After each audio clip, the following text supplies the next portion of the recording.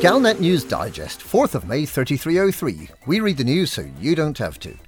In this week's news, 1 million billion credits. The last message of the Thetis. Taking saboteurs seriously. 1 million billion credits.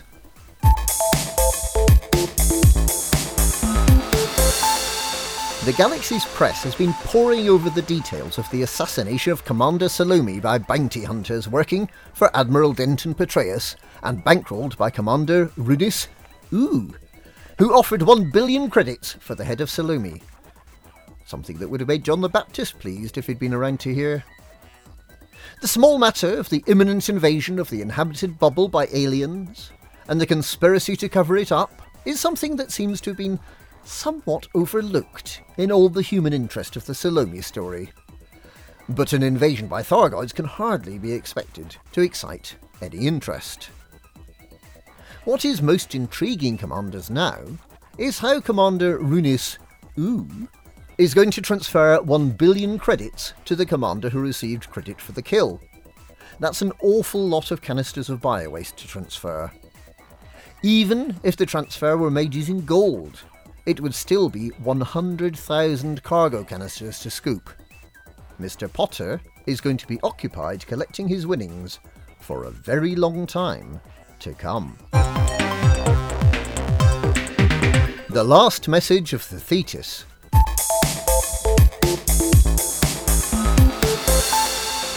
There's been considerable speculation this week concerning the last message received from the generation ship Thetis. It's believed that the crew went mad and violently killed each other after hearing a mind-altering message picked up from an apparently uninhabited world that they passed. The message is believed to have been included in the last transmission from the Thetis. Various tinfoil-bedecked boffins have been passing the recording through a spectrum analyzer to see if there's a hidden message. They've played it forwards, they've played it backwards, they've played it fast, they've played it slow. Canon Interstellar has finally decided to hold a meeting of all its senior scientists to listen carefully to the recording. There's still not been any news as to what the hidden message might say, but external observers have mentioned strange sounds coming from the conference hall, and have noticed a sticky red liquid oozing out from under the doors. Canon Interstellar certainly knows how to party. Taking saboteurs seriously.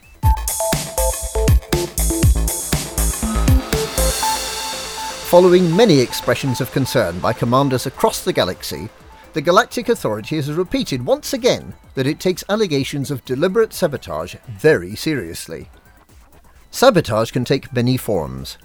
With the relatively recent deployment of the technology that allows HoloMe virtual crew members, it's possible to damage or even destroy another commander's ship from the inside.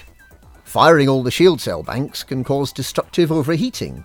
Firing off all the heat sinks of an exploration vessel thousands of miles from the nearest station can lead to delayed death in a star's corona. One commander, Commander Titus Bowles, described his experience at the hands of a saboteur this week. He was bounty hunting when an innocent-looking, fresh-faced commander with a beard and an odd birthmark on his neck offered to help out as a gunnery officer. The gunner wasn't particularly effective. It may be that he was distracted by chatting to a friend. When the pirate ships started firing off missiles, Commander Bowles decided to wake out to repair. However, the gunner seems to have repeatedly and deliberately redeployed hardpoints every time Commander Bowles attempted to charge the frameshift drive. The FSD malfunctioned, and despite an attempted reboot repair, Commander Bowles' prized Anaconda was shortly after destroyed.